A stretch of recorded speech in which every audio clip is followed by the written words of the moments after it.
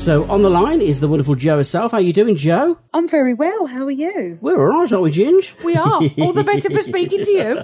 Bless you. I was so excited. I'm like a bottle of pop. I've been like it all day having a Ginge. Well, he'd been like it for about the last 2-3 days, to be honest. There's been no containing him. I'm excited to talk to you. Oh, no. You're too kind. You're too kind. If we go back, first of all, to the S Club 7 days, very, very briefly, what was the schedule like for that? Because people say it was really hectic. It was full on for the 4 years. Yeah, it was. It was 7 days a week, 16-hour days. It was pretty full on because we was always either recording albums or flying all over the world to do TV shows. Then we was doing documentaries and wildlife documentaries. So there was always a lot going on. Because I remember, I think I was watching, was it Miami 7 or something like that? Yeah, Miami 7, yeah. Oh, yeah, I used to watch that as a teenager. So, I think it was really, really good. It was. Do you know what? It was a lot of fun, wasn't it? It was just sort of like quite slapstick and just fun for the kids to watch when they got home from school. And what did it feel like, when it all came to an end? What was that feeling like? Did you kind of stay in touch, or was it like bad feelings or anything like that?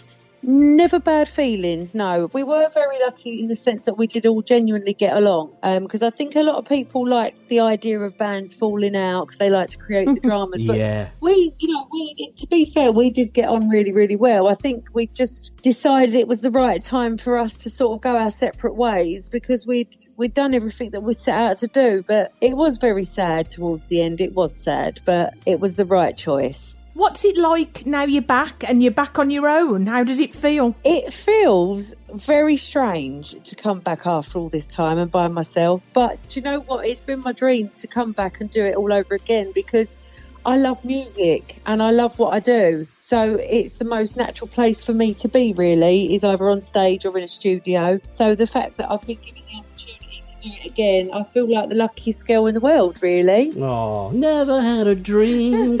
No, I'll stop. Pretty much that, yeah. So what? So that, like, obviously since S Club 7 finished, have you always been writing and sort of planning for this day when you could come back on your own? Not since then, no. I haven't always been planning on it. I mean, I wanted to do it, but I've really got into the writing more, I'd say during the lockdown, really. I started getting quite experimental and creative with my ideas. And to be honest, I felt a little bit silly, like going to people with my ideas of ideas for songs. But they turned out really good, and people seem to really like what I've done so far. So I'm going to just carry on writing away. That's it. Keep going. Brilliant. So tell us about your new single, Sweet Surrender, which, by the way, is brilliant. We love it, don't we, June? We do. Really do. Oh, thank you. Well, Sweet Surrender is pretty much all about the girl falling for the wrong guy, for the bad boy that she shouldn't be playing around with. And even though all her friends say, he's no good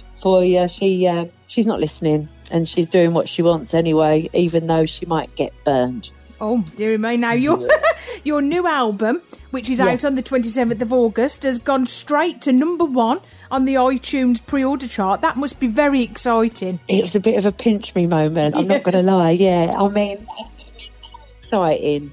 So exciting, and I'm so grateful to everybody who's downloaded it and who's streaming the singles and stuff.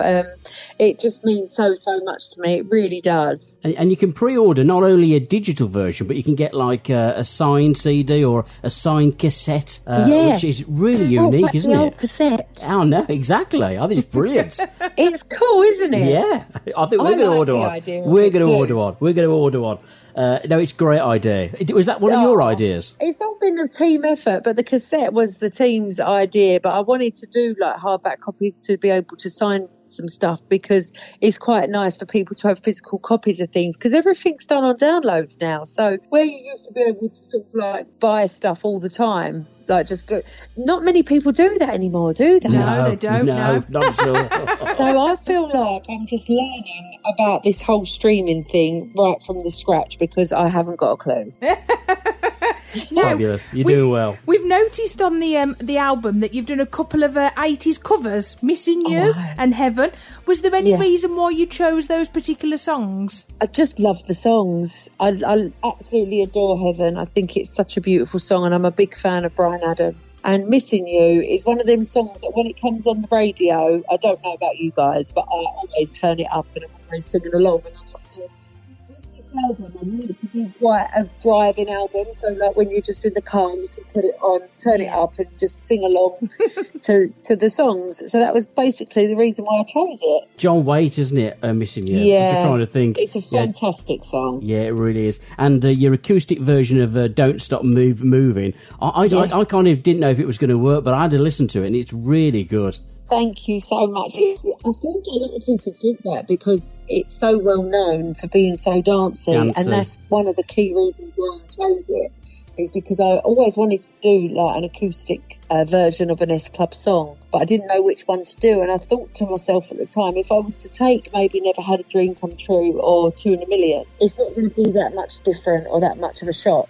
No. Whereas with Don't Stop Moving being our danciest track on the album, and also it tied in with the 20-year anniversary, and say thank you really to all the S Club fans out there that have been so supportive of all of us and on my new adventure. 20 years? I can't believe it. 20 years. Crikey, I feel old now. I feel old.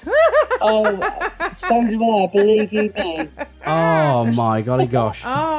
So there's only one thing. By the way, if you need some backing dancers, me and Ginge will be there, you know what I mean? We don't mind. Or singers. You know what, I was actually looking for some and you've just answered my question. Oh, well, there you go. There you go. Sign us up. Get me the contract. I'll sign it now.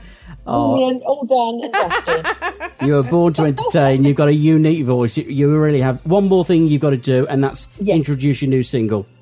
Oh, this is so exciting. So it is Joe O'Mara, and this is my brand new single, Sweet Surrender. Oh my, sweet surrender.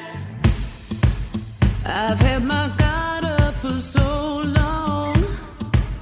Now I want to let go. Yeah, if you jump, I would follow. How could I